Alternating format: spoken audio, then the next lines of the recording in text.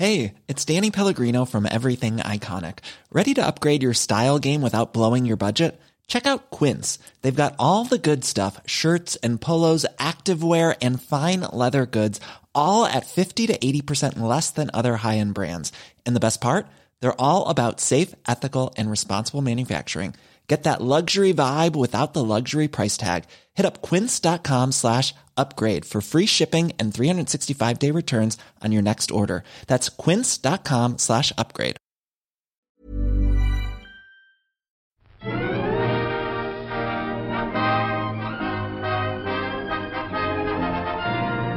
Hello, and welcome to another episode of All by the Popcorn. I'm Emily. And I'm Alessandra. And today, we have a lot of movies to talk about. A few. We've got Knives Out, Ford versus Ferrari, and we're gonna just sprinkle in a little bit of Frozen 2. Just a little bit. Yeah. Just a little. With, a little sprinkle of Prosecco in there.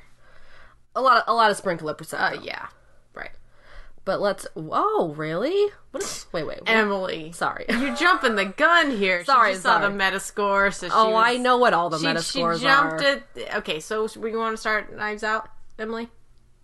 Or do you want to start with Ford v Ferrari? Let's go based off of fun. So let's start with Ford versus Ferrari because it's I think it's the least fun movie. But it's still fun. It's still fun. Yeah. But it is the least fun. Which is why we paired them all together, because I feel like they kind of got that uppity, fast vibe. Yeah. Sure. That's what it was. That was what you. Sure. Yep. Really spiffy editing. No? Yeah. Yeah. Yeah. Okay, so Ford v Ferrari. Here we go. All right. Who? It's been such a long time. I know.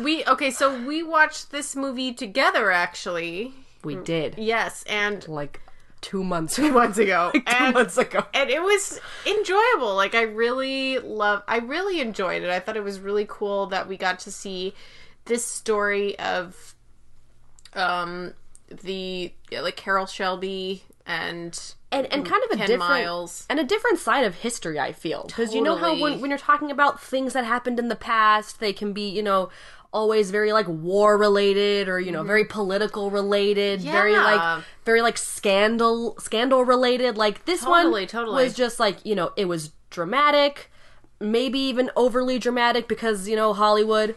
But sure, but still, like, and also a part of something that I don't really know about at all, which is like racing cars in general. Yeah, totally. Nothing at all. Totally. So we were recommended, actually by someone at my work, right? Was that how we to see this movie, the documentary? The documentary. Yes, somebody at your work said we should watch it. Yeah, that we should watch. What was it called? 24-hour race. 24-hour. 24-hour. Marathon or no war 12-hour war. That's right. Jesus Christ. Well, I only watched half of it. I didn't watch the whole thing. I watched about 3/4 of it. Okay, so you got even farther than me. It was too boring. It was such a bad documentary. I don't know why they wanted us to watch it. It gave us some background, but like truly the documentary itself is incredibly boring. It is not that interesting. I just was like watching this thing like ugh. I will also say that it's hard for me to watch documentaries because I feel like a lot of them are very boring. No, that's not true. I feel like with just this one, it was very boring. I feel like some other documentaries are also very boring. But I also just don't watch very many documentaries because I'm afraid they're going to be boring. I'm just afraid they're going to be boring. Sure, for sure. But I thought it was very informative, and it also... I don't know, it also made me have a different take on the movie in general, because after we watched it, we're okay, this movie wasn't really about the war between Ford and Ferrari. It was kind of like between the makers of the sports car, like Matt Damon, and the racer, and Ford the company. Right. Not... Ferrari was in there. Not even really involved. It's kind of like a side story. Well, because Ford wasn't a racing car before this race. No, and they did do a lot of kind of leading up to that, which that did make it very interesting to see the documentary beforehand, because we saw a lot of lead up as well. But then the documentary just kind of like went a little overboard with the info. It was a very, like, personal take because it had all of the family members of Ford, all the, like, the direct descendant of Ferrari. Yep. So, like, it honestly made it seem like way more of a personal story. Right. Which was, like, fine. And that's how we felt with this movie because we get to see Matt Damon as Carroll Shelby, who is a renowned driver / creator of cars. And then the driver, Ken Miles, played by Christian Bale, and his wife, very prominently featured in the movie, which I think humanized them a lot more than even the documentary did. Yeah, to me, the movie itself felt kind of just like a dramatic reenactment. Like, because it still felt very informative. It really baby-stepped you through what was happening, and it was very chronological to what the documentary kind of told us about. And it made it a bit more fun. I mean, and a lot of the stuff was, like, implied, because, you know, in the documentary, they specifically talked about how dangerous it was to be a racer. Definitely. How racers were They kind would of die just... all the time. Yeah, they raced knowing that they could die. Yes. Fire crashes everywhere. But that was not... But that didn't matter. Like, it was just, they wanted to race, they wanted the fame, they wanted to be the winner in the car that won. They wanted to be known and famous. You know what? I just didn't know anything about racing. I didn't realize that this 24-hour thing was, like, the actual, like, they changed drivers. I honestly didn't even know that they raced for 24 hours at a time at all. No. I had no idea, because that's not how the Indy 500 works. It's not how, like, American racing works. No. They just go around the lap a certain amount of times, right? Like, the Indy 500 is 500 times around. Yeah. And it's a circle, basically. Yeah. But, like, so is this. But it's just, like, this is, like, 24 hours of Le Mans, which is in France.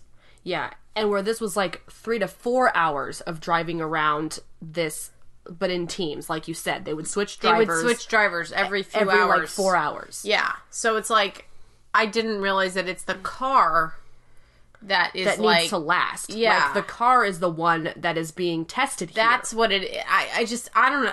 I didn't really think about it that way because it's not really that's not really how NASCAR works. It's not really how, like, we have known it in terms of, like, what we know about racing in America, you know? Yeah, the car's not really taken into consideration. It's kind of just how good the racer is and if they cross the finish line. If they cross the finish line in a certain amount of time. If they don't crash. Like, that's just... The car is assumed to work properly, to work fine. Yeah. So there's so many things about this that I, like, never really thought about. You know what? Also, my grandfather on my mom's side was a pace car driver for the races. Okay. So my mom grew up going to the races, like. Which the pace car is kind of like when they're coming out of the pit stop, they kind of like slow the other cars down. They make sure that everybody's on the same lap, basically. Right. And so, like, that's what the pace car does. Which is, like, crazy because you want cars to be able to go until, like, some of them are probably going to lap other cars, right? And so it's kind of, I don't really know exactly how that works, but that he was a pace car driver. And then also my uncle raced cars as well. That's cool. I know, and I mean, I think I've been to the races maybe once in my life. Maybe when I was a kid. Yeah. Like just a race in general, not like the Indy 500. I think I've been, no. I think I've been to one race. I've been to one as well. I remember it because it was very loud. Yeah. Because it's in a circle. I remember it's so loud. I remember being loud and a little boring. Yeah, because what are you going to do? You just sit there. Like watching cars just go round cars and round. go around in a loop. Yeah. Which brings me to my other point. The environmental impact of this horrible thing. I know, you and I talked about this after the movie. Because truly, 24 hours of gas guzzling for no reason, it literally makes no sense to me, and it is absolutely old horrible. cars, which means that they must have been wasting so much gas. I bet they go like 2 or 3 laps before they need a pit stop for more fuel, right? Because the Le Mans thing is like, they have to go around like all the trees and they have to like zoom in around. Like, it's not just a circle, it's kind of like a loopy circle. I thought it was only like a 3-mile lap or something. Maybe not 3 miles, but it was like it's definitely longer than like the standard, like what we watch in like the Indy 500 or something. You know? Yeah. So like, God, it's ridiculous. Why would you spend the? I understand like the idea of like seeing if a car can last this long. I mean, I get it. Under like extreme circumstances. Yeah, it's extreme circumstances. Like in the movie, they have the brakes. Like the brakes are starting to fail, and they start to get really hot, and then the wheel is spinning like really fast. The brake pads completely like they disintegrate. They just get fucked up, and it's so like it's just metal, just like scraping metal, and then these wheels turn like red hot, and I'm just like, that shouldn't be doing that. Why are you still driving? Like, it makes me upset. It's just, that's a thing. Just, all right, that's a thing. Okay. We need to talk about the performances in this movie, because then we'll just, like, drift away from this movie in terms of, like, what it's actually about here. Right. So, the performances are actually exceptional. I really loved it. Of course they are. We're dealing with two movie veterans here. And Katrina Balfe, who's, like, fantastic. Who's like a rising star. I love her so much. We have a couple rising stars in this movie. Yeah. Noah, yes. Noah Jupe. who we talked about in our last episode about him and Honey Boy. And then, Katrina. Katrina's amazing. Her and Christian Bale. Amazing. They have such great chemistry, and they're going through such a hard time, and you could really see it. Like, you know, he doesn't race anymore because he really wasn't getting a whole lot of money out of it, and you know, she's just trying to raise her family and you know, be stable here. But she also is a racer. I know. So it's like she's got that fiery personality just like him. She sure does. So she totally understands it. And that part where she's like she's driving really fast and like that. What is that? Like in their station wagon. It's a station wagon. Yeah, and they're driving down the road, and she's like zooming really fast, and he's like, Christian Bale's like, sweetie, you gotta slow down. She's like, we need to talk about this right now. If you don't fucking talk to me about this, I'm gonna keep driving as fast as we possibly can. She's just zooming around cars, like going into oncoming traffic, and he's just like, pull over to the side and we'll talk. And she's like, what are you keeping from me? Yeah, she's like, fucking talk to me. If you don't talk to me, I'm gonna keep driving this fast. And she's like zooming around. She's a great driver. I love that they had her like that in this movie. I could not tell you if she was like that in real life, but like, it was a good character choice. She was awesome. And so the two of them were very cute. You could definitely feel the love. You can feel the support. You can feel all the stress and the heartache about everything that's happening. Especially at the end when he dies. Exactly. Yeah, it's horrible. Because he's the one who puts all of his all in and basically puts his life at risk for this job. For his son. So you hadn't gotten to the point of the documentary where he dies. No, I had no idea. And I had. Emily did. She turned to me in the middle of the movie. She goes, I knew this. I had no idea that he died. So it totally shocked me. I had no idea. Yeah, I was like, oh, I didn't know. Yeah. And then doesn't Carol Shelby died of a heart attack. Yeah, like 10 years later. Yeah, because he was like, his heart was really bad, which they showed in the movie too. Yeah, that's how it with kind Matt of... Damon. Yeah, that's kind of... It was good because they, like, his performance, Matt Damon's performance was really good. It definitely brought into light, like, kind of the guy who had his prime in his past. Yeah. And he wanted to prove to people that he could do better, and so he wanted to prove to Ford that he could do better. So, I mean, I could see it. I could see it in the screenplay. I thought it was a good screenplay. Yeah, and even though he really couldn't race, which it seemed like he liked to do because he had that, and I think he had in the movie, he had like the actual car that Carol Shelby makes at his like car company. Really? With like that handlebar thing in the back, you know, the little blue car that was like really cute and sporty. Yeah, super sporty. That he would just like zoom around and all over the place. Mm-hmm. So really, even though he couldn't be racing, I think he still had the convertible car. Yeah, the convertible car. Yeah. I think it definitely, like, Matt Damon's performance was really great because you could definitely tell his passion in like testing cars and getting things perfect, and you know, just getting really excited about like, you know, coaching Ken to make sure crafting the team as well, because the team was very important in that documentary we saw that the team of the Shelby American, right? That's his which company. which was really fun to watch because they when they were just entering the what's the race called?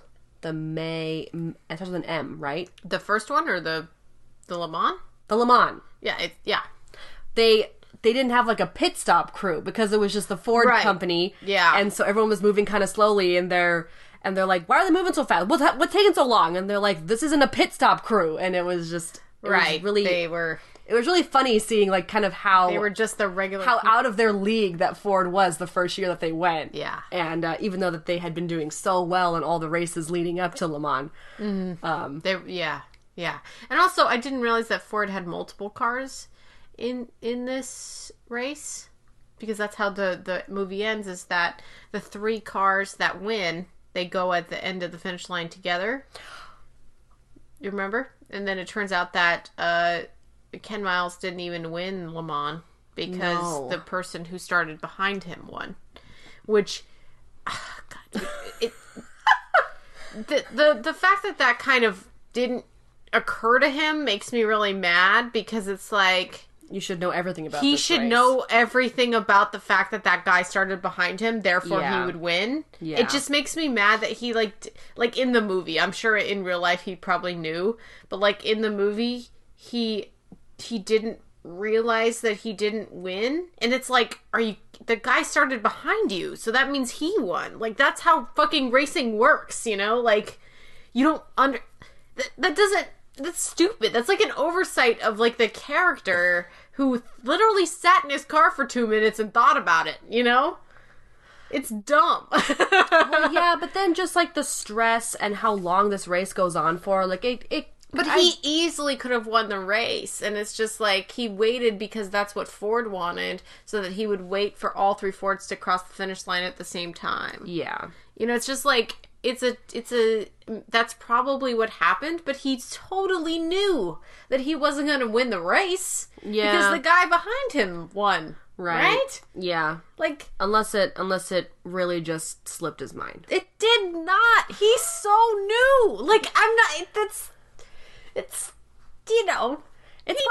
knows. What else are you going to do in that car other than think for fucking 24 hours? You're right. He definitely knew, and that was just added to make the movie dramatic, which again, it was. I mean, I was kind of looking up like how accurate things were. Or was that for a different movie? I'm sorry I got so heated about this. It's just, like the brakes. The brakes were scary, okay? Yeah, the car should never do that. Ever, okay? This is just extremely risky situations. No one should be a race car driver. But okay, so I'm against this career. Another plus of this movie, yes, incredible editing. I mean, wow. The editing in this movie is amazing. Again, very quick, sleek, smooth, like very just some of the best editing I've ever seen in my life. Very snappy, like just very great. Like it didn't feel like it was. Like, it all felt like a long, continuous story, but it still felt very fun and energetic and... So exciting, and I do think that it could have gone deeper, maybe, possibly into their personal lives. Which I think it did with Ken. It did with Ken, not so much with Shelby. Very slightly with Shelby, with the whole heart condition. It just, it could have been a better screenplay in that sense. But... I think that for what it was very... And for how much they were covering, they covered, 3 years of this or something? Yeah, 3 to 5 or something? Because it was a lot. Yeah, because everything that was happening was happening very far apart. I mean, they had to do races for a couple of years before even going to Le Mans, and then they showed, 2 years at Le Mans or something, or 3? For 3 years at Le Mans? Of, trying to win? Of trying to win. Yeah. Yeah, because they didn't win the first year, and then they won, the second and third or something. I'm not sure. I don't quite remember. Yeah. But they definitely didn't win the first year. And then they won a couple years later. Yeah, so, I thought that it was very good pacing. Very good, very, interesting story. In terms of even the Ferrari side. Getting all that in there with actually seeing Enzo Ferrari, actually seeing like the factory. It was cool because we knew what we were seeing from that documentary about Enzo Ferrari's cars and everything. And just the burden that these men carry about the fact that some of their cars have actually killed people because they drove them into ditches or whatever and they blew up, you know? Like, it's just like, it's crazy. And the fact that this, like, race car, you know, racing fad for car companies, like, even happened is also just, like, mind-boggling because, you know, we see a lot of car commercials. Sometimes they're kind of weird. They don't really make any sense because, I mean, how else do you sell a car? I mean, other than for it being really sporty and fun and fast, or being like, you know, reliable, or you know, great for camping, you know, like, I mean, how else do you? Yeah, you're right, man. It totally made me think about cars differently, for sure. And back when they were first selling cars, like, you really have to sell it because I feel like it was still, like, how long had... Oh no, Henry Ford. He created the car. I mean, Ford was the first car ever. It was, yes. You know, so it's like from there they just developed everything that we needed to know, and then Ferrari was always a racing car. Well, and I also felt like marketing back then was very like limited and really less. I don't know, kind of less creative. I don't know. I feel like marketing kind of they get a bit more creative with how they sell their products these days. It's what they want. You know, depending on what the car is supposed to be. You know? Yeah. I mean, cars have never been safer than they are today, for sure. You know? They've always been... they've always been just getting safer and safer. So that's what's very important, obviously. True. But still people die in cars, you know? Exactly. So it's interesting because it's something... I mean, I've been to so many auto museums. I've been to so many things, and I just am like... They're the most boring things in the entire world, I swear to God. But it's just... this made me, like, have a little bit more appreciation for cars. Like, I never really thought about them that much before. And I think now I'm, like, a little bit more like... Yeah, they're pretty amazing feats of engineering, to be honest. You know, and it's like seeing what they can do and what they're able to do. And even just the car you and I drive is pretty exceptional, you know. Not that I have a car right now, but... Well, yeah. I mean, my Honda Accord's pretty freaking sweet. Hondas are great cars. They're reliable, and they're serious, and they're good cars. Yes, I do. They last many, many, many years. Mm-hmm. Many, many, many, many years. So that's what you want. Good. Yeah, I need my car to last many years, because I just bought a house. So I need that car to last. Celebrate Emily just buying a house. Oh, man. Oh, yeah. Okay, Merry Christmas. So let's bring the plot keywords into this. All right, for Ford versus Ferrari. I feel like we barely talked about this movie, but just talked about cars. Oh my God, Emily, we tried. I don't know what else to say. They're cars. What else are you going to talk about? All right, it's about the cars. Yeah, which was fun. I liked it. I did like this movie. I really liked the scene where Shelby put Ford in the car and then, he drives him around the test track. Yes, and he's like he really gives fast. him a fucking heart attack. Terrifying. I know. I could not. I would die. I can't even imagine doing that. I would definitely try it. Like, I would definitely try. No. The fastest. I would die. I would. What's the fastest speed you've got in a car? In a car? Yeah, not even you driving, or just you driving or someone else driving. Like, what's the fastest speed you've gone? I don't know, maybe 100 miles an hour. Okay, that's it. I know for a fact. Not that much. I know for a fact I've gone 112 miles an hour. And what did that feel like, Emily? Terrifying. I don't know. I don't want to do that. I wanted to get out immediately. That sounds like I'm gonna die any second. I don't want to do that. That's too risky for me. But if it's with a driver who knows what they're doing, and you're on a test track, like, this was on, like, the highway. Well, he was also don't do that. This test track situation, he was like, but that's how Ken Miles died, on a fucking test track, Emily. So, like, it's not like you can't fucking die on those things. They're scary. I know. They're really scary. I think it'd still be fun. Yeah, sure. I don't know. It's exhilarating. It's exhilarating for sure. All right, here we go. For the plot keywords, we've got based on a true story. Are you okay over there? Yeah, I'm good. Based on a true story, based on a book. Okay. Motorsports, race car driver. Race car driver. Wow. Well, that's what the movie's about. I mean, but what about like heart condition or something? automobile. 24-hour Le Mans race. There you go. Oh, Singing in a car. Singing in a car. Sweet. Cute. Husband-wife relationship, yes. English woman abroad. That's funny.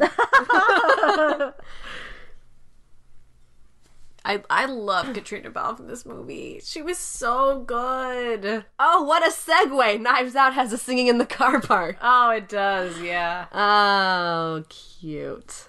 All right. Back to, let's see, we've got the Metascore. All right.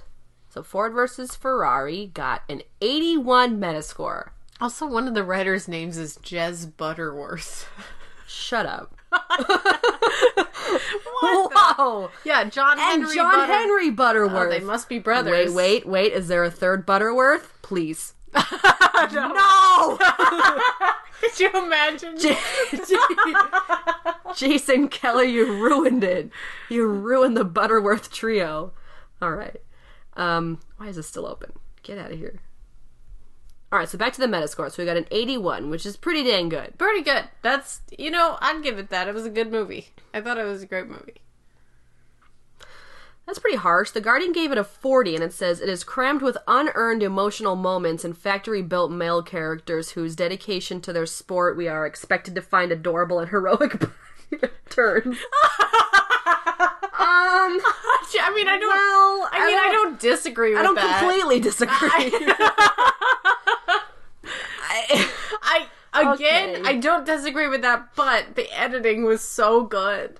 Like, yeah, I think it's more than just about the emotional, like... It really wasn't. They were really trying to, really get that story out there, because, again, they had a lot to cover, and a lot of the emotional parts were kind of just thrown to the wayside. They really were. I agree, but it didn't need to be an emotional movie. That's not what it was about. It's cars! It's about cars! It's about cars! Yeah, totally. What do you need to be? I mean, it didn't need to be about the people. It didn't. I really didn't need to be. Yeah, for sure. I get it. I so get it. But that doesn't mean I don't appreciate that they at least tried to do that, because, yeah, again, the parts that they did put in there did make them feel more real, and you really cared for them, and you wanted them to win. You wanted them to succeed. When Ford was giving them, like, a hard time about everything, like, you wanted them to do it their way. Yeah. Yeah. What else we got here? Can I read the 100 at the very top? Sure thing. The Wrap gave it a 100. Damn! The chemistry between Bale and Damon is what makes this movie the way it does, move the way it does, along with the script. Bale alone in the race car figuring out how to win and survive is where the film really sings. Yeah, I really enjoy the part where he's kind of explaining to his son, Noah, about the track and what he needs to do at every specific point in order to make, like, a record-breaking lap. Yep. Which is just, like, 3 minutes, I think. He said, like, 3-minute lap around the entire thing. And his son, like, drew the entire racetrack. Yeah, on, like, a cute little cardboard. And, because he was very excited about the race that he was going to be doing. And it's just crazy that you can really strategically map out what all needs to go right, but then there's just so many things that can go wrong. But he was able to break his record, like, 3 times during one race, going around this track so quickly, which is awesome. I'm going to read this 83 from the film stage. Okay. Ford v Ferrari is an easy film to scoff at. There is nothing new here. There is no debating that fact. Instead, we have a compelling story told in simple, intelligent fashion. It deserves a spot in the list of great racing dramas and the list of this year's most entertaining dramas. Okay, Christopher. I agree. Because, you know what? I never saw that other racing film that, remember that one with Chris Hemsworth? Oh! No, that looked terrible. That looked so bad. No, that looked terrible. The one that was directed by, Howard. Howard who? The last name, Howard. Oh, Bryce Dallas? Bryce Dallas Howard's dad. Oh, okay. Not her. I was like, fuck, Bryce. No. Her dad, which is, what's his name? He was on... Ron Howard. Yes, that's right. Thank you, Emily. Ron Howard. Just here to help. He directed that racing movie. We never saw that. which I forgot what it was called. Do you No, remember it what looked was bad. called? It did look bad. Dang it. This is gonna kill me. What's it called? What's it called? Let's just look up Chris. You could have done Ron Tower. That would be better. Fine. Fine. You want to do things effectively Let's see what that Metascore and was. efficiently? Gosh. All right. Let's check it out. Howard it's not on his known for. That's not giving it. No. Go up. That's actor. We need to go to director. Yeah, director. Director. Rush. Fuck, man. That's what it was What year was called. that? That was in 2013. 2013? Yeah. Oh. I was right. Chris Hemsworth was in that. It got a 75. Oh, that's not so bad. That's not so bad at all. I mean, it didn't look like a great movie, but but that could just be the trailer. Sure. Well, that's a name. yeah. Pierre Francesco That's a great name. Favino. Wow. Wow. That's a cool name. That's a name. All right, well, that was Ford versus Ferrari. Yeah. Do we like any other Metascores? No? Okay, let's just move on. Okay. Moving on to Knives Out. Yes. Knives Out. Thanksgiving family movie of the year. Would you remember that we did a trailer breakdown of this movie? You were and I was really hating on it. hating on it really bad. You brought me down that trailer breakdown. I was like, this looks like fun. And you're just like, Emily, this is going to be shit. And I was just like, what? Okay, listen. Okay. I don't take back wholly what I said about this movie from that trailer breakdown, but What did you say again? I was unhappy because I was unhappy with Rian Johnson's telling of Star Wars. I know. And what's like, you can't be happy about that. For sure. But we just saw the new Star Wars, and I have a new appreciation for Rian Johnson, even though the new Star Wars, which we'll get to, is basically a fixing of all the problems that Rian Johnson did in the latest Star Wars, the one that he did. Yeah, so why did it give you a new appreciation? So because of this movie, I realized that I did really quite enjoy things from Rian Johnson's Star Wars, which if you go listen to our Star Wars The Last Jedi podcast that was literally 3 hours long, I know I would understand if you don't go listen to it, but it's really interesting because we had some people on that really told us all about what they thought about it, and Emily and I talked about it. It was the longest podcast we ever did because we had so much to say about this movie. And still is. Still is. I don't think we will ever be able to beat that. No, that was very, very long. So we had a lot of really great viewpoints, a lot of Star Wars lovers on there. We did, and at the time I thought this movie's not so bad. I really enjoyed it. Then I went into the section of I didn't like this anymore, and then I went into the section of after I watched Knives Out, thinking, okay, Rian Johnson's not a bad director, and I really do enjoy his work, and I think he does a great job at writing, and I think he does a great job at storytelling. You can tell what it, for me, is he loves movies. Okay. And you can tell in Knives Out that he absolutely loves movies. Okay. And so that's really what got me through this movie. So, anyway, Knives Out. Knives Out. Yes, back to Knives Out. Sorry, I'm just curious. Oh, okay. I was looking at Star Wars The Last Jedi. Sorry. Going back. Knives Out. Definitely a really fun movie. I did have a couple articles up that I was telling you about. I did get about half a paragraph into one of them, and it was already talking about like the social commentary about Knives Out, Which is a big social commentary. which was it's fucked up, but it was Yeah. definitely one of the more comedic parts of the movie. Yeah. Sadly, unfortunately, True. True. but like them changing where she's from. Oh my god. Every time they talked about her. Hilarious. Oh, it was so fucked up. And some random place in South America that they would just like poke at her with. Yes, basically. And then Ana de Armas. yes. And the fact Who's actually from Spain. But oh, okay. yeah. Okay. So not from South America at all. No, not from South America. But yeah, so we got a lot of social commentary about this movie. It's also a murder mystery. If no one's seen it, I mean, it's been out for a while. If you haven't seen it, I really enjoyed it. Like, truly. It was so much fun. Yeah, I was enjoying myself the entire time. Like, I was focused. I was trying to figure out who it was because I'm terrible at predicting I things. guessed it very quickly, but that's okay. Unless things are so predictable it hurts. Right. I can predict that. But I cannot predict like these types of things.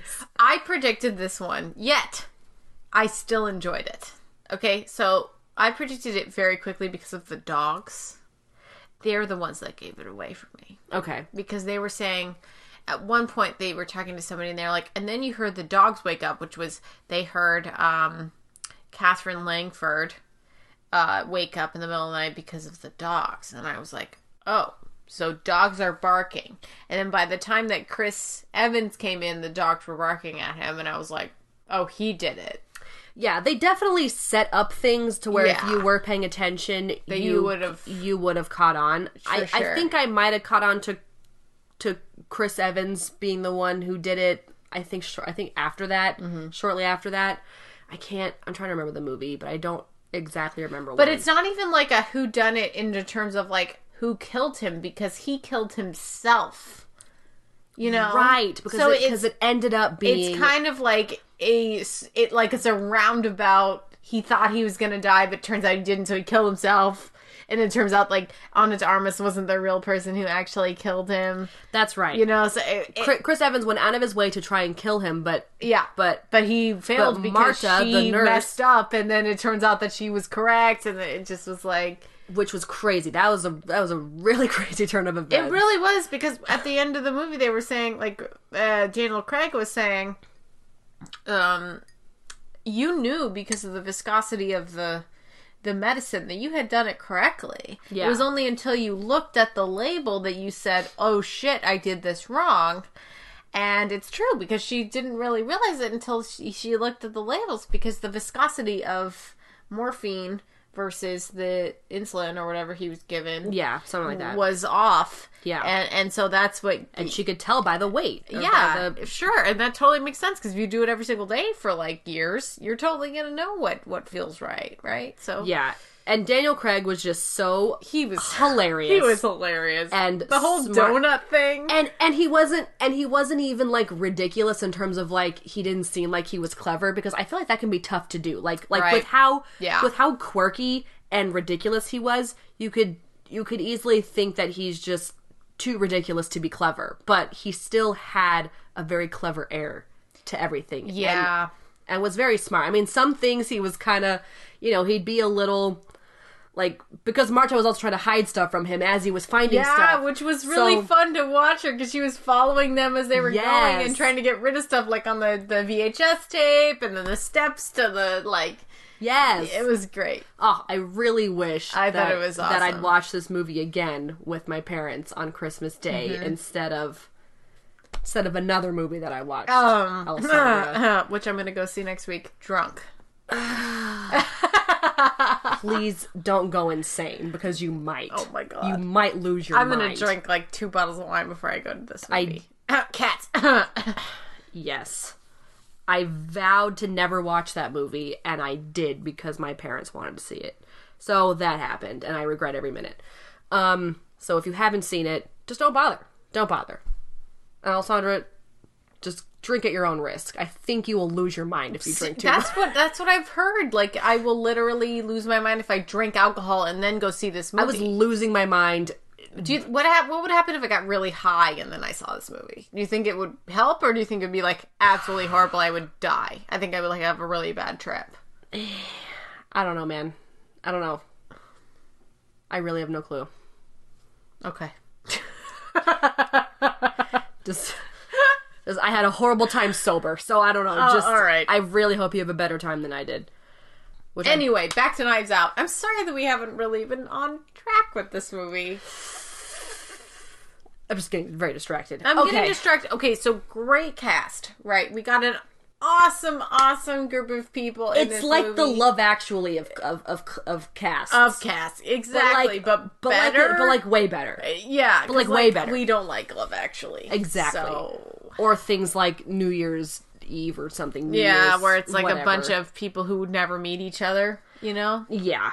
This is better because they're all family members, so they have to interact. Right. Which they interact and they're all horrible people. Right. So it's pretty interesting because you're watching them be absolutely terrible people, just completely flawed and horrible in their own ways in terms of like the way we see society now. And even though we're seeing all these people during a very short amount of time, I feel like you really get a good sense of who everyone is. Like, totally. Like, the movie's pretty lengthy, and they cover a lot of the, whodunit stuff, which is, very strategic and almost, like, lingering. Like, with Daniel Craig, like, sleuthing around, and Marta, like, trying to debunk all of that while he's doing that. So it almost seems like it'd be very tough to also do character development and character building through all of this, and it was quite phenomenal how they were still able to give everyone their chance, give everyone their time,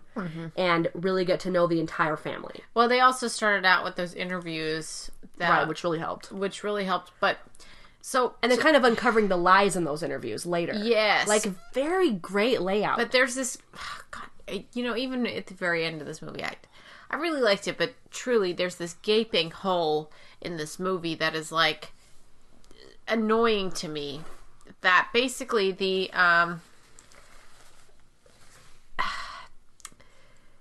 maid, yes, does not go to the police after one that has the stash. Yes, the stash does not go to the police immediately after she knows that Chris Evans has done this thing.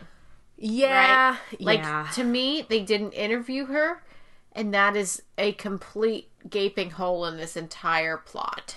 In the fact that they don't ask her questions when she's still alive because she, like, almost gets murdered, right? But she dies. Right. And she gets murdered. And it's just like, the fact that they literally did not ask her all of the questions that they asked the family makes literally no sense because she was there too. It's just, and she would tell them everything they need to know. Chris Evans was the person who switched them. She saw Chris Evans switching them. That's the answer. What like, I don't understand why they didn't interview her.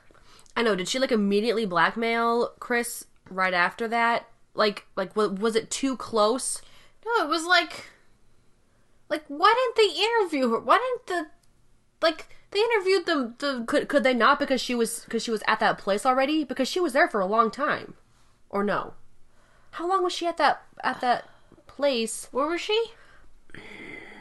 The location to pick up the bribe, or like the blackmail. That was like the next day. Was it really? That wasn't even like the day that they interviewed everybody. The day that they interviewed everybody is the very first day that the movie takes place, right? Mm-hmm. They should have interviewed the maid. I don't understand why they didn't interview her. Well, that's right, because Chris Evans... They didn't get to interview him because he had left. She saw Chris Evans do that while they were at the funeral, and this was kind of... It was the next day, and then he died, and then they came back, and she was still alive. She didn't die until, like a few days later...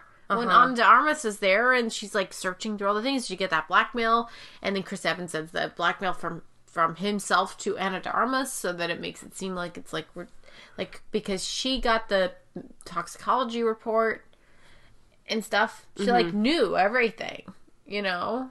Like, it literally makes no sense that she didn't go to the police with it. She should have just gone to them with that information. Yeah. You know, like, we didn't even get to know why she didn't do that. Right? Yeah. It's like, why? Like, why would you keep this to yourself and then get killed? She got killed with the morphine. Yeah, I don't know. Maybe there was something she wanted from Chris Evans because he was pretty shitty to her. I mean, he was pretty shitty to everyone, but I don't know. Maybe it was just a revenge. That's like a gaping hole in this entire movie. I agree. You know? Yeah. Like, I don't understand why she didn't say anything. That's just the fun of a murder mystery, Alessandra. It makes me mad. Because, like, it's a clear problem in this story. You know? Yeah.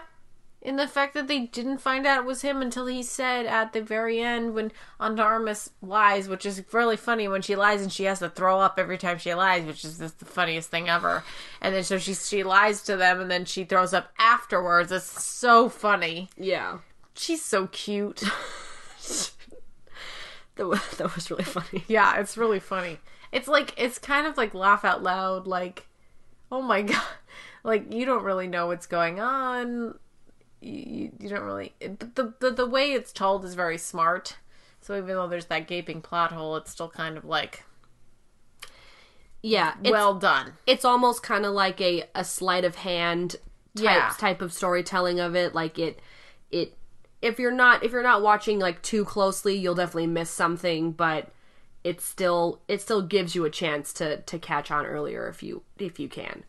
But yeah. It was a lot of fun. Do we want to talk more about the social commentary? I loved the... Yes, yeah. I love the part where they're just all... It's just like this was the perfect Thanksgiving movie because it's just all the things you don't want to talk about when you visit your family. Yeah. And just they just get into politics, they get into everything wrong. And it's just everything about this family is terrible. Oh man. They also, like, even with Meg, who's Catherine Langford, who's going to college, she's getting her college degree through her grandfather. And it's like she wants to go to college for this, like, liberal arts degree, yet she completely betrays Ana de Armas for telling her, well, I knew more than I think I knew and all that. And, like, Meg is, like, totally telling the entire family. Like, she's completely betraying her because she wants the money. Because we find out that Ana de Armas is actually going to be the person who inherits all the money. Which I totally knew it was going to happen. Because he, like, basically was in love with her. The grandfather. Right? Yeah. And so you could tell that he wanted to give her all of his money and everything, like the rights and everything. He gave her everything, and it was just like, you knew that because she was the only one who took care of him, you know? Yeah, and I also thought it was very weird. I mean, it definitely made sense why he gave everything to her, but then again, like, why the way that she would kind of skirt around everything and kind of just take charge of the money, like, from the very beginning. Like, she knew it wasn't hers. She knew she's not really she's a part of the family, but she wasn't really a part of the family. But they kept saying that about her, and it was, like, not fair that they kept saying that about her because it wasn't true. Yeah, I know. Like, you're part of the family, right? You're part of the family, but yet they didn't invite her to the funeral. You know? Right. Like, they were just... It's like that whole political thing of, like, she's just the help. We don't want to invite you, yet you feel like you're part of the family, yet you're not really part of the family. And she gets all the money. And it's like, oh, you actually have the power now. And that's the best part about this movie. The best part about this movie is the fact that there's this power dynamic between that entire family who's horrible and useless and the helper, the nurse, who eventually has all the power. Well, yeah, and she played it up until the end very well. I was just still a little confused about why, like, how she was still deciding to keep it. Like, yeah. It belongs to the family, right. Even if they're terrible. Like, if she offers to give it back, she could have asked for a small portion to help her family out. But it doesn't belong. It belongs to her. I know. Like, he gave it to her, and now she has the power. But, like, she didn't seem like the person in the beginning to just take it. Like, oh, this was definitely wrong. Like, that should... But then she starts uncovering more about the family and that they're just really assholes and that, you know, she had a better relationship with Harlan than the rest of the family did, and they're just a bunch of greedy assholes. Like, once all that's uncovered, which I think was kind of being uncovered rather slowly, like, I was just like, why didn't she just give it back? I don't know. She just seemed like she wouldn't have kept it. I mean, I understand why she did, because they're terrible. Yeah, I understand once it all came apart. Well, it's the same thing of why you're watching her crying all the time and being like a mess. Like, she's like so distressed the entire movie. Yeah. It's because she thinks she killed him, you know? Yeah. Yeah, so it's pretty crazy. So let's take a look at the plot keywords for Knives Out. We've got police, nurse, whodunit, detective, murder. Oh. Okay. I mean... I love Lakeith Stanfield. He's so great. Who? Lakeith Stanfield. Oh, yes. He was also in Uncut Gems. Yeah, I know. Yeah. Oh, man. We're going to talk about Uncut Gems eventually. Which I enjoyed even more than this movie, for sure. Let's see. So those are the plot keywords. Let's move on to the Metascore. So we've got an 82 average Metascore. Which is great. Which is great, and I was very, very surprised. Like, when this movie came out, I was like, oh, well, I'm just going to check the Metascore to see if I should even bother. And I was like, I guess I should bother. And that's what made me go see it, really. Mm-hmm. Was seeing the eventual Metascore.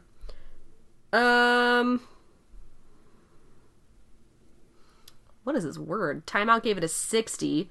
Murder, skullduggery, and an avalanche of plotting makes Rian Johnson's latest a retro pleasure for those who enjoy being dizzied. Dizzied? All right. Time Out.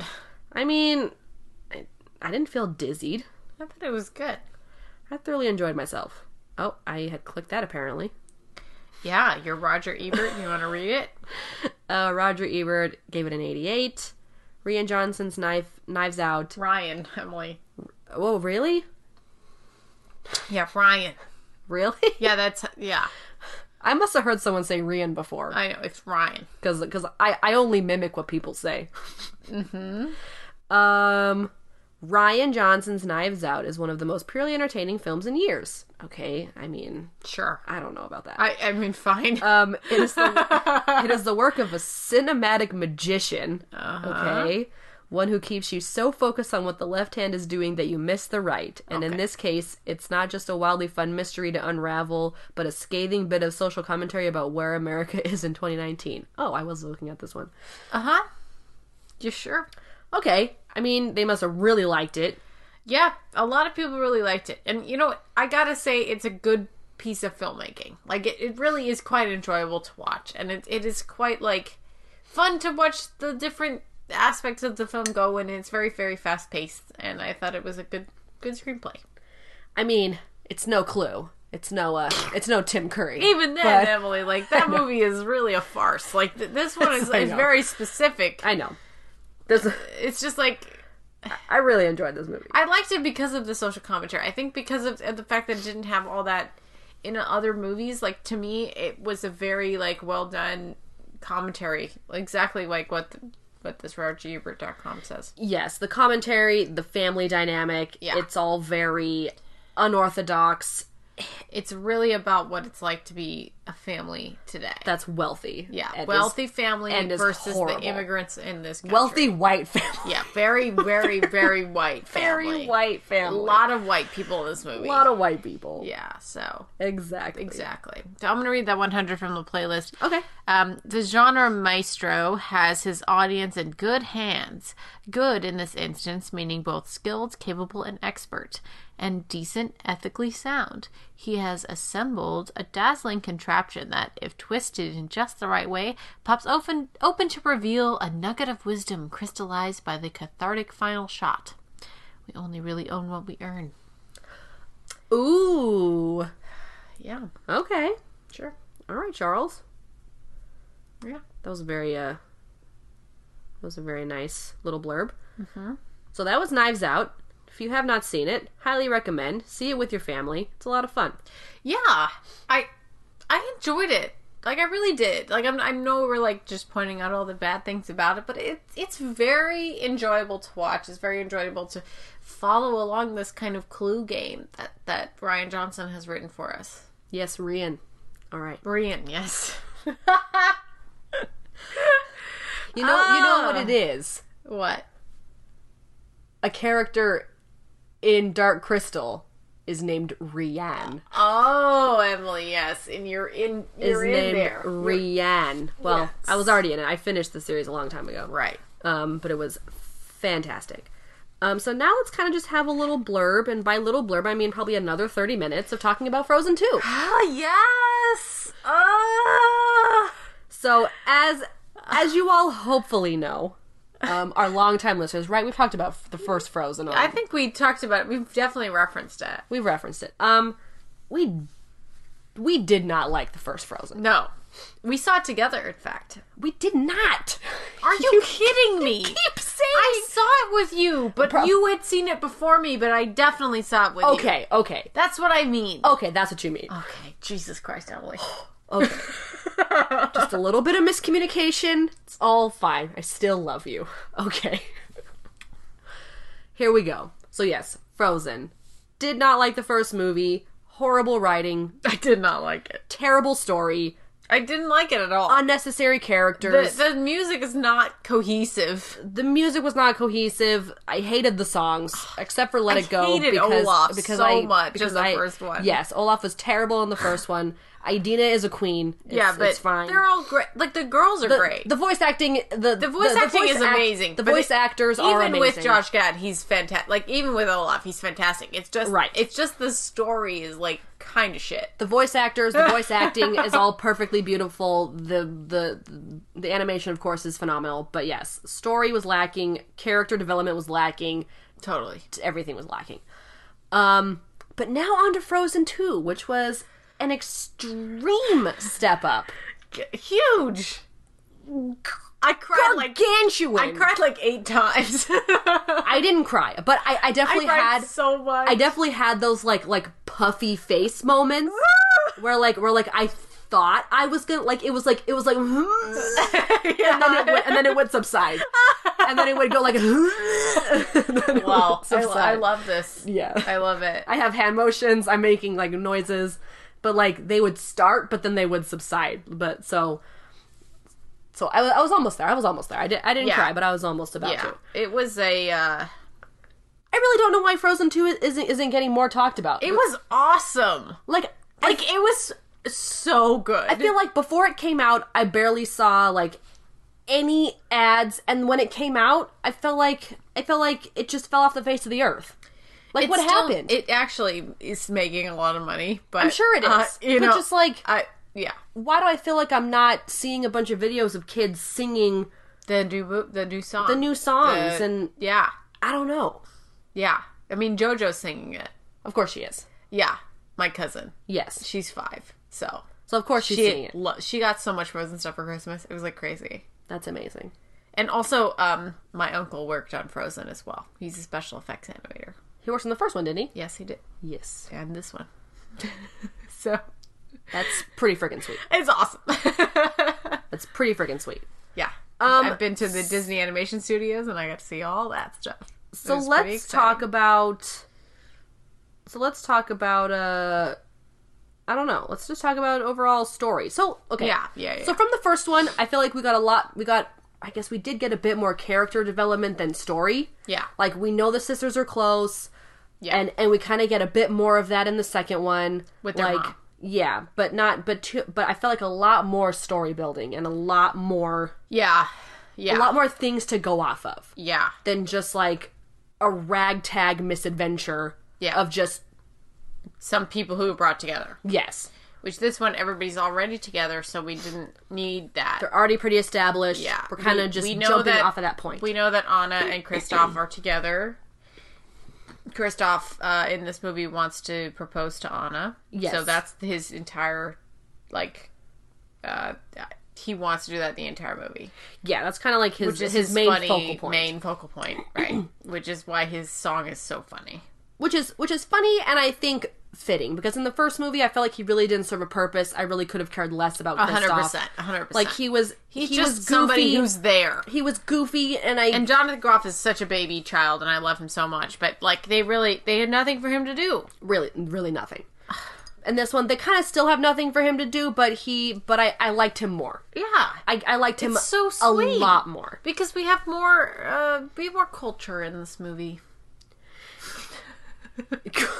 Culture? Like, the people in the forest have kind of like a Sami vibe, or like a northern You know, like, they have more of a kind of native vibe than the people in the town that Anna and Elsa are from. You know what else I enjoyed about the second movie is that the trolls were pretty much non-existent. Oh my god, they fucking suck. I hate the trolls. I hated the trolls. They were only in one scene in this movie, which was so much better. They were so dumb really in the first dumb. movie.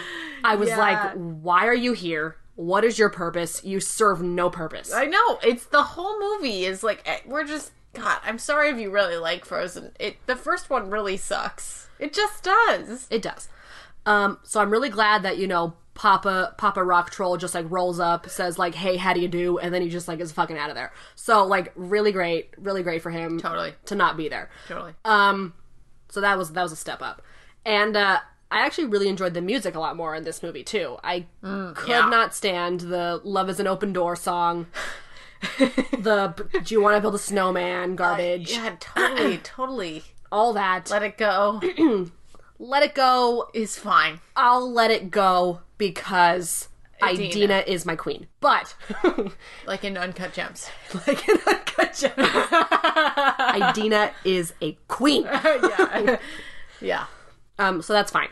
But yeah, the songs were super great. Like the lullaby that the mom sings was super sweet, and you know, it was really great getting to see more about the parents and kind of what happened. Well, yeah, you get to see you know what happened to them. Yeah, exactly.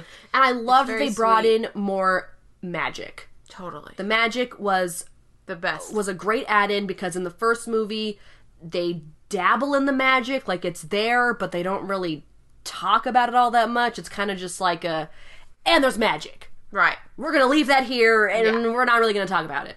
So they really delve into it. We learn about these ethereal, like forest they're spirits or they're something. Spirits of the elements. Yes. And it turns out that Elsa is the fifth element, which I guess is ice or snow or something, or like just bringing them all together. Just, you know, Idina, you know, she's just the fifth element, and so she Idina. actually becomes a goddess, which is just like insane. Yeah, it's pretty phenomenal, to be honest. And you're just watching this, you're like, wow, she's surpassed Disney princess. She's not Disney queen, she's Disney goddess. Yeah, and the fact that they... I mean, wow. And the fact that they have Anna then becomes queen is also just really great. Because it's just, we really get to see, like, the hand down, like, the pass down of the crown. Yeah. Which is really great. And I also just love how Anna is just so oblivious to Kristoff, like, trying to propose to her, because it's just... I know, it's so funny. He's so caught up in his own, like, love and emotions that he just can't really see that this isn't the best time. It's so sweet. It's very sweet, but it's just not the best time for Anna right now. Because... But it's, like, so funny and so relatable. It makes me sad, because it's like, oh god, I'm getting so emotional, but he's so sweet. He's such an emotional person, and he's just like, I just want to tell you how much I love you. And then she just kind of goes out and takes the wrong he's like, you know, I didn't really much love before this. And then she's like, oh, is there something wrong with me? You know, and she takes it like it's like, oh yeah. So every time he tries to propose to her, she takes it the wrong way. Well, and because he's saying the wrong... He says the wrong thing, because he always says the wrong thing, and it's just so sweet, you know. And it's just like, so adorable. Yeah, he was very sweet, and the fact that he was getting that proposal advice from the guy in the mist, and they like spend all night like setting up this like 50 like reindeer. Yeah, all the reindeer on a rock stands on that like heart-shaped rock. Yes, it's very cute. Like and his whole like boy band like sappy song. That song was amazing. Okay, I just want to put the context into when I saw this movie. I saw this with my roommate Alex, and we saw this in IMAX. And at Lincoln Square, okay? It was on a Monday morning. There was 2 other people in this 200-seat theater, okay?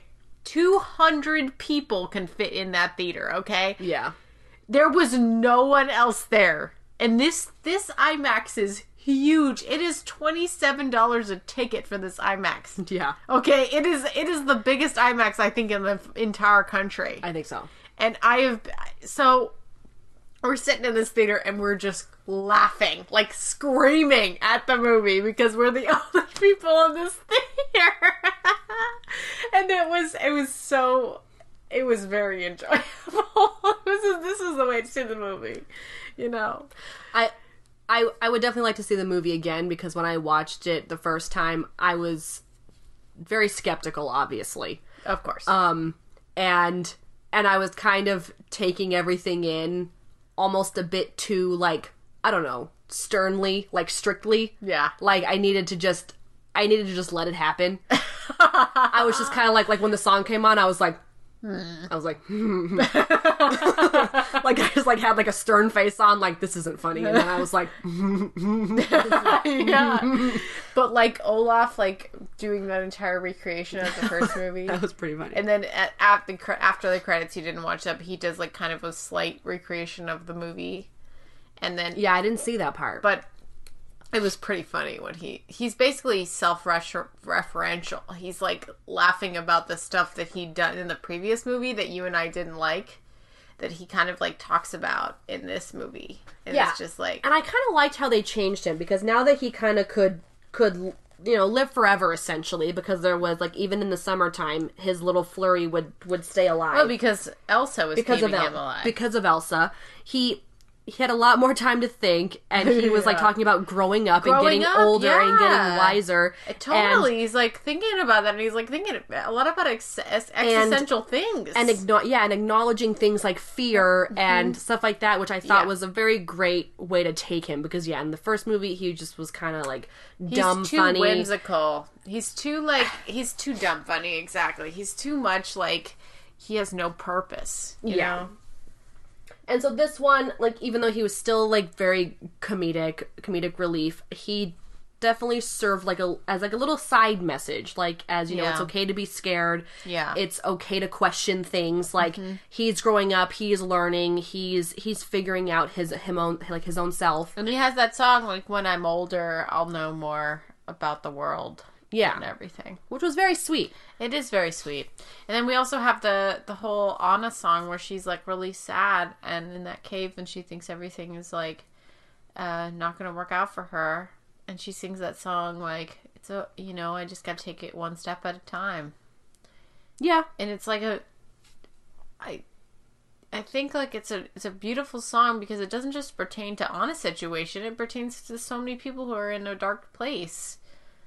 It's a beautiful song. Yeah. Like she's like sitting there and she's like, I'm really sad.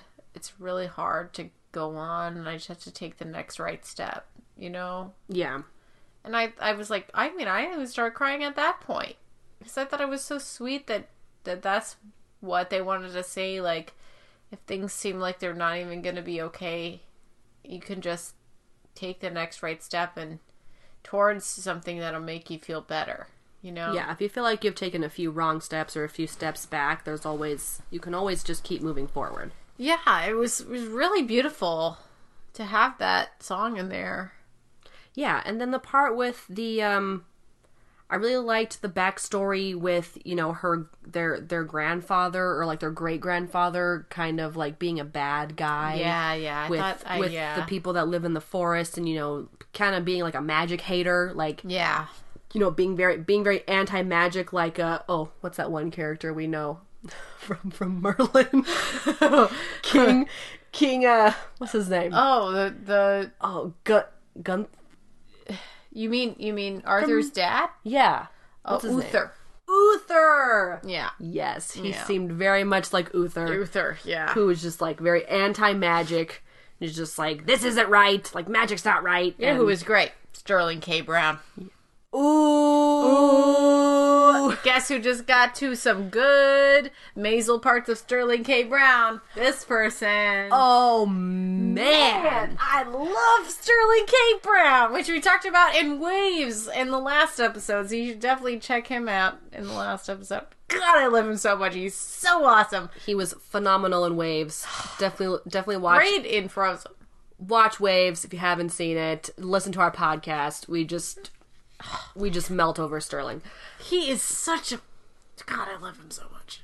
And I really liked the the ice, like frozen statues, like moments would be like frozen in time because that she water could, like, see the past because water holds memories, which it does, which I thought was very cool. It was awesome, and like just I feel like so awesome. I almost feel like a hippie like wrote this movie, or oh just like my god, or someone who just believes in like gemstones, and like so like and like wonderful, and just like life just like flowing through water and wind, like man, you know, because like just like someone who's really just out there with nature like wrote this movie. Water is such a beautiful thing to hold on to too, because like it goes through everything. Water has been the same, and it goes through everything before it gets to you. It goes through the clouds and to the ground. It goes through the world before it gets to you. It's pretty crazy. It's beautiful.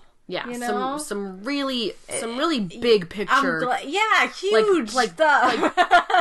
Like big picture topics. Oh, I know. Like coming out of this movie. I know, it's so gorgeous. And then we have the whole backstory with the parents too, and how they wanted to find out more about Elsa, and how she wanted to go to this place that like it tells more about her and her past and what was that called? I don't remember. Tenspar or something out something like that. Oh goodness. She wants to go to a place. Northuldra. Yes. These names are like from frickin' How to Train Your Dragon. Like,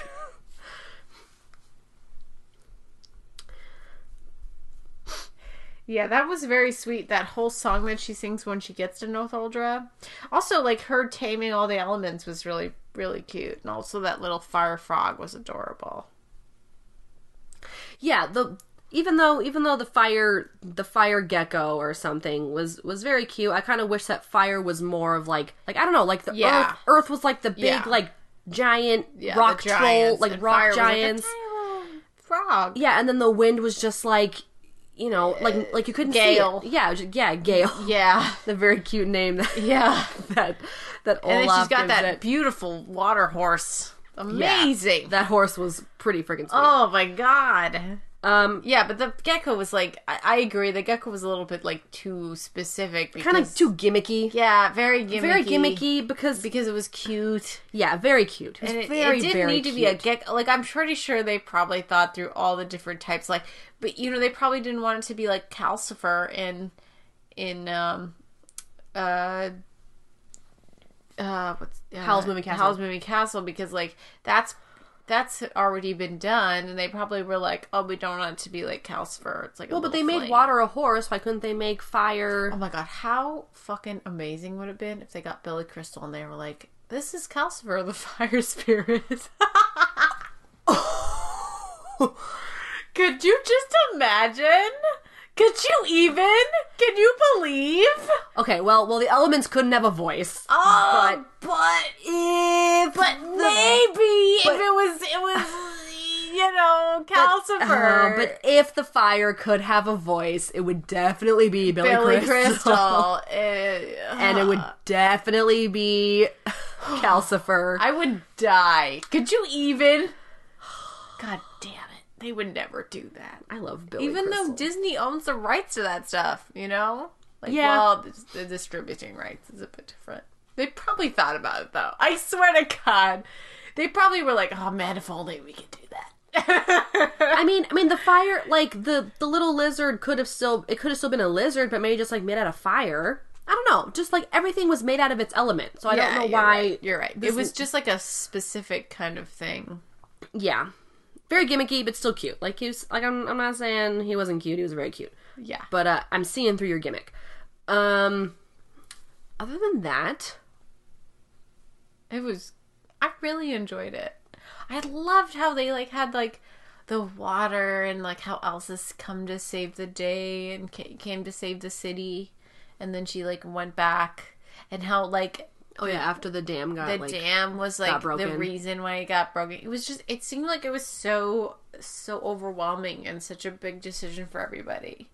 And like, I loved it. I thought it was excellent. That was a really good movie. Yeah, because like you really can't punish the kingdom of Arendelle on a past king's mistakes. I mean, this is generations later. All of this had been forgotten and been covered up pretty much. Like, no one knew what had happened. But the entire forest was punished for it. They couldn't even leave. So it was like such a crazy. But it was nice that they were still able to save Arendelle because yeah. JoJo's been singing a lot, so that was and my cousin's Enzo. I definitely found myself singing that because it happened. It happened through a lot of the movie. I got to see it again. It was so sweet. I loved it. It was very good. So much. It was very good. I'm excited to show it to my mom. Yeah. So let's look at these plot keywords. What did the first Frozen get? This got a 65. I mean, I thought it at least deserved like a 70. The first Frozen got a 74. No. Other people really thought that the first one was better, Emily. I think we're definitely in the lower. It's the same thing with Star Wars because I feel like the Star Wars like Last Jedi got higher than all the other ones did. What? I don't know, man. You know, Stop. You know, sometimes I think that what we think is wrong, and I think, you know, whatever, but it just, I do think sometimes that we're a little harsh on stuff, but also I think we're not harsh enough on other things, so I don't know what to say. Like, there's no way that we can, like, actually have a middle ground, you know? And it's just tough with The Last Jedi because there were obviously some very terrible scenes, but there were some really good very great scenes. I know. That's the tough part. I know. I know that's a tough part. Which, you know, go listen to our podcast about it because let's not talk about it. We're gonna save that. It's not really like necessary for us to talk. We're gonna save it. We'll save it. We'll save it for when we talk about the next Star Wars movie, which is coming. We'll save all that. But I think this is completely and utterly wrong. No, the first Frozen is definitely not as good as the second Frozen. I know. You're all wrong. I'm right. Shut up. Yeah. What does Eugene's mom say? She goes, "You're wrong. I'm right. Shut up." That's what she Shut says. up. Shut up. Yeah. All right, so the plot keywords we have here for Frozen are Disney animated sequel, CGI animation, second part, autumn. Oh, God. What the actual... That does not make any sense. There's literally no plot in that at all. What the actual garbage? You know, it's called plot keywords and it's anti-Trump film? What? I would put that under Knives Out, but not this movie. What did it... Knives Out is in there! Who put that? Somebody probably... Oh, Bombshell as well. And Joker, for sure. What? What part? I don't know. Okay, I could not tell you. The new Addams Family? What? Okay. Crimes of Grindelwald? Well, that one's kind of about a fascist, so that kind of makes sense. Into the Spider-Verse? Okay. Okay. I'm oblivious. Let's just say that every film that's made in the next couple of years is an anti-Trump film, because that's what the media is these days. So, you know, that makes sense. But still, that especially with this movie, I don't know what they're talking about. Maybe with, like, the grandpa? Okay, so we got grandpa? F-rated, which is females, yes? Yes, and then title co-directed by female. Mm-hmm, it is. Jennifer. Blonde, redhead. Castle, dress. Forest, snow, air, carrot. Carrots, yep. 1 out of 1 found this relevant. Great. Uh-huh. Okay, one word, fjord. That was very relevant. Yeah. That was so relevant. The fjord, yep. Okay. All right. I don't Sorry. I just, you know, it intrigues me. Sorry, this is the first Frozen. Let me go back. Now to the Metascore. It got a 64, which I think is garbage. It deserves the first movie's score, which is a 74, I think. Mm-hmm. So let's see what some people had to say. Okay. So the lowest one we have on here is Screen Crush gave it a 60. Even with Frozen 2's problems, the ending affected me because some things do change, even if they always remain frozen. Right, which they had that beautiful song with the sisters. They were like, even if things change, I'll still be there with you. Okay. Which also would be really emotional. That's when you cried the 5th time? I cried for the second time because that was like the early part of the movie.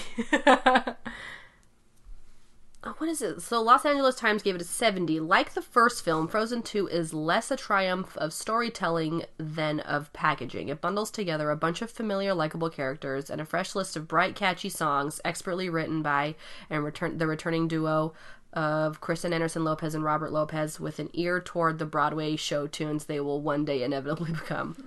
Yeah. I mean, that's definitely not wrong. Totally. I agree with that. The songs are a little show tuney. Yeah. They never really felt very like Disney to me. I don't know. They felt very different in terms of other Disney movies and their songs. They always felt a little off. I want to read this Empire 80. The best things about this first film, the characters and the music, once again sing, and a frequently dazzling, if narratively flawed sequel that's better at being sensory than sense-making. I don't understand how this... I mean, is the first movie not narratively flawed just because they did nothing? Yeah, I don't like the narrative They in the first achieved one. nothing? It's just, to me, like, the first one is like, okay, the sister goes off. They didn't do anything. And then she comes back, and that's it. Like, what else is there? Like, it doesn't really have, like, a kind of, like... No. I just don't think it's as triumphant. Plus, we had, like, the whole Han situation, you know? Yeah, and, I mean, I feel like the second movie at least took some risks, and I feel like they at least took a better chance at the second movie instead of just not doing anything. Yeah. I mean, they actually achieved something. Mm-hmm. And it was more beautiful, for sure. Yeah, for sure. Let's see. The Guardian gave it a 60 as well. Just a lot of 60s. It's nice to see these figures again, but I couldn't help feeling that there is something a bit underpowered and contrived about the storyline in Frozen 2. A matter of jeopardy, synthetically created and artificially resolved, obstacles set in place, and then surmounted, characters separated and reunited, bad stuff apparently happening, and then unhappening. I don't disagree with that one. I don't disagree either, because they literally had everything they could have gone off of. Yeah. Because they, again, did nothing in the first film. Yeah. So they had... What they had a came whole off world of was the of whole options. parents thing. Because, like, they were like, oh, let's build off of the parent story in this one. Which they were like, that's a very small part of the first movie. And they were like, okay, so the parents, turns out the mom saved the dad when they were kids. And was one of the, what were they called? The people who lived in the forest villagers. Yes. And she was one of those people, and that's how she grew up, and then she saved the dad, and they got And that's probably where the magic came from for Elsa. Yeah, and it was because that she saved the dad. And so, like, I feel like they kind of, like, incorporated all of the things, all the questions we had about the first movie into the second movie. You know? Like, and I know they couldn't do this, but I kind of thought, like, by the trailer, that I thought that Anna was going to get some, like, fire powers as well. Because they kind of showed her, like, thawing herself out in the first movie, so I kind of thought she was maybe going to be like a fire and ice situation. Love thawed her out. Sister's love, but also, like, an inner power that she had. I kind of thought it was going to be, like, a fire and ice type of situation. Oh, that would have been awesome. And then again, Anna could have been the fire goddess, but I understand that someone had to be queen. So, like, that's fine. It's like, that's fine. Yeah. It's fine. I mean... Would have been cool. It would have been cool to show that Finn had a force sensitivity in the previous movies, but, that's just it. And it really didn't even need to be a Kristoff, in all honesty. Like, the two sisters could have just become, you know what? This is what could have happened. Yeah, what happened? What, Emily? Arendelle and all of its people could have been killed. Yeah, totally. I'm totally down for that. Anna could have been a fire goddess. Elsa could have been an ice goddess. Kristoff was never in the picture, or he died in Arendelle after it got something like that. After it got flooded. That's the Star Wars version of this. He floated away on ice with his moose, and they just lived together forever. And he just lived together with Sven. And then we had two goddesses. There you go. Yeah, I'm not thinking that that's what this movie should have been. Yeah? Yeah. You want to try and recreate this parody with me? No. You're definitely Elsa. I got the Anna face palette. You got the Elsa face palette. So we're like, that's what we are. We're blonde and brown here. Yeah, we're sure blonde and brown. Blonde and brunette. Yeah. She is referring to we just exchanged Christmas presents because that's what we do. And she gave me an Elsa makeup palette. Eyeshadow palette from ColourPop. Excellent eyeshadow palette for people with blue eyes and fair skin. I got the Anna palette, which is just the best colors I've ever seen in an eyeshadow palette, and it is perfect for people with kind of reddish tones or a green tone, like a green eyes like me. Absolutely perfect. Yeah, the Elsa palette has some really awesome, like, unicorn skin, like, iridescent flakies, which I'm super stoked to try out. I'm just gonna glitter the fuck up. I've been wearing this Anna palette for weeks now, and I love it so much. So that was Frozen 2. We definitely talked about it for almost 30 minutes, so you're welcome. We did 3 movies for sure. Let us know if you don't want us to ever talk about 3 movies. Oh my god, it was a lot. I'm sorry. In an episode ever again. We're just tired. We just have we're just so behind. We're so behind on the movies. We've been watching so many and just not finding time to talk about them all. So this is what you get. If you liked this episode, please rate and review on Apple Podcasts or Google Podcasts. That really helps us get seen by other people who are looking for movie podcasts. And we would love to hear what you guys think about the show so far, and maybe any changes we could make, or just constructive criticism. We totally want to hear it. Anything, please. If you have any comments about this episode, anything about what movies do we talk about? Ford versus Ferrari, Knives Out, Frozen, or Frozen 2, because we kind of talked about both. Sorry about that. If you had any comments... / Jedi. / Star Wars. Sorry. Yeah, if you have any comments, let us know. You can leave a comment on Facebook. Just search All by the Popcorn podcast and like us on Facebook, and you can comment all you want. And if you need notifications on future episodes, you can follow our Twitter. Social media. Twitter @by the popcorn and Instagram @all by the popcorn podcast. And if you have any suggestions for future episodes, any movies you want us to talk about, any shows you want us to talk about, let us know. We would love to hear from you. You can email us at allbythepopcorn@gmail.com or allbythepopcornpodcast@gmail.com. And we have merch. Yes, we do. Which I shared on the Facebook / Instagram. And I just bought some to see what it looks like in person. We'll post some pictures of those recently. We'll get some pictures up so you can kind of see what they look like a bit better, because I know it's a little hard to see them on Redbubble. But thank you all for listening. We will talk to you next time. Goodbye.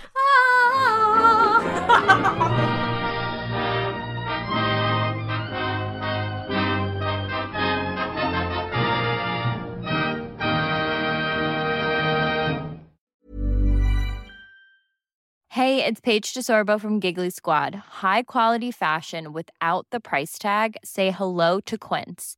I'm snagging high-end essentials like cozy cashmere sweaters, sleek leather jackets, fine jewelry, and so much more. With Quince being 50 to 80% less than similar brands. And they partner with factories that prioritize safe, ethical, and responsible manufacturing. I love that. Luxury quality within reach. Go to quince.com/style to get free shipping and 365-day returns on your next order. Quince.com/style.